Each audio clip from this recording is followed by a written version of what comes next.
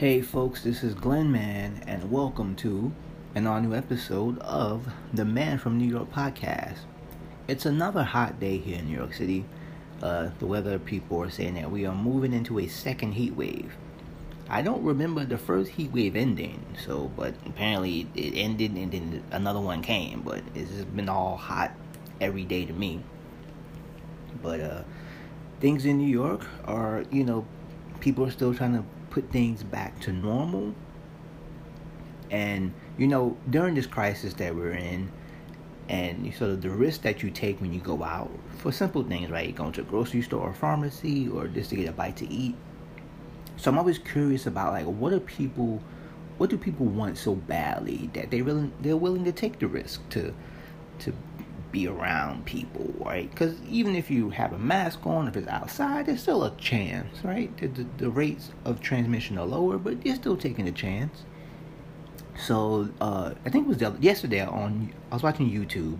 There's a YouTuber named Action Kid, based here in New York City. Takes a lot of videos just walking around neighborhoods, capturing the sights, the sounds. It's just a really sort of basic documentary feel to it, which you should check out this video. The Action Kid, you just get a glimpse of the city happening, like life happening in real time, where it's being taken, of course. So he had a video. He was on 34th Street, the Herald Square area, Macy's, and he was walking around some of the stores, and there were people going in and out of stores because stores have limited capacity. Well, one particular thing caught my eye, and he mentioned it too. There was a long line of people for the Crocs store. That's right, Crocs. That footwear that people wear. Not gonna be too judgmental. It's just not my thing, right? But apparently there was a whole bunch of people online for Crocs. And I'm like, really? That's what you're willing to risk it all for? Because look, even with masks and outside and people using protocols to be safe, there's still a chance. And do you really want that to be the reason why you may get sick? If God forbid you did get sick, do you want to be could you go online to buy Crocs? Do you want that story passed down through family legend, 2 generations from now? Oh, what happened to Grandpa? Well, Grandpa really wanted a pair of Crocs, and he went down and stood on line, and unfortunately got sick. I mean, come on, people, really? I know businesses have to be open because they're trying to make money, and I know people want to be normal and people want to buy things they want to buy, but Crocs, okay.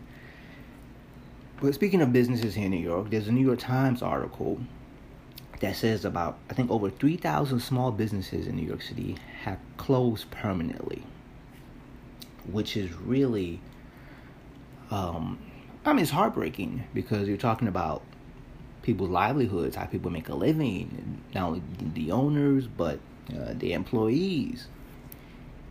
And there was, a couple of spots mentioned, the Record Mart, the famous place, that was Port Authority subway station on 42nd Street, which was around for like 70 something years or more. Then you had Gem Spa, which was a mainstay in the East Village for almost 90 years, and of course was really popular during the era of the punk era in New York City, and of course it was known for its egg creams. So Gem Spa closed, and they had been struggling for a while, but it looked like they were sort of making way, and then COVID-19 happened. So this is just this impact that it's having. And the thing about favorite places or places around for a long time is that they kind of settle you down, right? They give you a sense of comfort and almost safety, knowing that if you walk around the corner, that particular place will be there. And even if you don't necessarily frequent the place all the time, just knowing that it's there gives you a sense of comfort. And now that we have so many small businesses and neighborhoods that are disappearing, some businesses that have been around for decades, I think it's going to have a real impact on people in many ways. Now, there will be new businesses that rise up out of this crisis. And There will be businesses that are opening in the next year or two that will be around for 20, 30, 40 years. And they will say, we start our business right in the middle of this great economic crisis and a global pandemic. So, new stories will be told and new neighborhood legends will be made, but still, it does have an impact on people. Another place, I don't think this was mentioned in the New York Times article, but it did make news this week. Chumley's, which was one of the most famous speakeasies in New York during the era of Prohibition, is closing permanently. Now, Chumley's has an interesting history because I think it was well over a decade ago that the building which houses Chumley down in the West Village suffered some major infrastructure problems. And Chumley's was closed for a long time. And they finally reopened after, I think it was maybe over 7 years or more, maybe even 10 years of being closed. They finally reopened a couple years ago. Now, instead of it being like a, just your regular watering hole, it became your typical Manhattan sort of place where, expensive, mixed drinks and cocktails and like a $27, $30 hamburger. But still, the fact that Chumley's was still around, this place with so much amazing history, a place that was popular not only during Prohibition, but after Prohibition, the number of famous writers who got a drink there over the years, from like Ernest Hemingway to Jack Kerouac to you name it, from any generation of writers. In fact, if there was a watering hole that existed in Greenwich Village anytime in the 20th century, probably one of your favorite writers at some point had a drink there. That's just like the law or something like that. So Chumley's is closed, and I think they're going to be auctioning off some of the pieces inside from the place, which would be interesting to have. Now, every time something closes, people get nostalgic, and they think back to either if it was a childhood place they went to, or it's the time they spent with their family. Now, when I was a kid, I forgot how old I was, maybe 6 or 7 years old.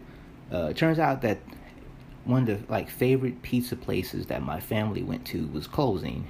The owner, a guy named Mario, was retiring. So since he was closing, we decided to go to his pizza shop on the Upper West Side of Manhattan. Now, I most of the time when my family went there, that's because they lived in that neighborhood, and this was before I was born. So I never went there before, and I never had their pizza, but I always heard about how great Mario's pizza was. So we went. It was like me, my mom, my sister, my grandma. We went to Mario's so they can say goodbye to him and wish him luck, and so they can have pizza one last time. So it came time for me to have pizza, but you know what? I was like a kid. I was like 6 years old or 7, and I wasn't hungry at that moment. I just ate earlier, so I was eating. So when they said, "Hey, what do you want?" I said, "I don't want anything." And they like, "What do you mean I don't want anything? We're at a pizza shop. Don't you want pizza?" And I was like, "No, I'm not hungry. I don't want any pizza." And they was like, "But this is like the last day. You'll never be able to get this pizza." And I was like, "But I'm not hungry." And I think Mario was a little hurt, but I was a little kid. I didn't, and I kind of regret that. I regret the fact that I didn't get a slice of pizza that day. But my family, they were kind of like, "How could you not eat the pizza? We came all the way here for pizza." I'm like, "Well, you guys are hungry. I don't want anything." But that is one of them days. Now, can't really end this podcast without saying rest in peace to a legendary New Yorker, Mr. Regis Philbin, who entertained anyone and everyone. He made hosting a talk show like the easiest job in the world.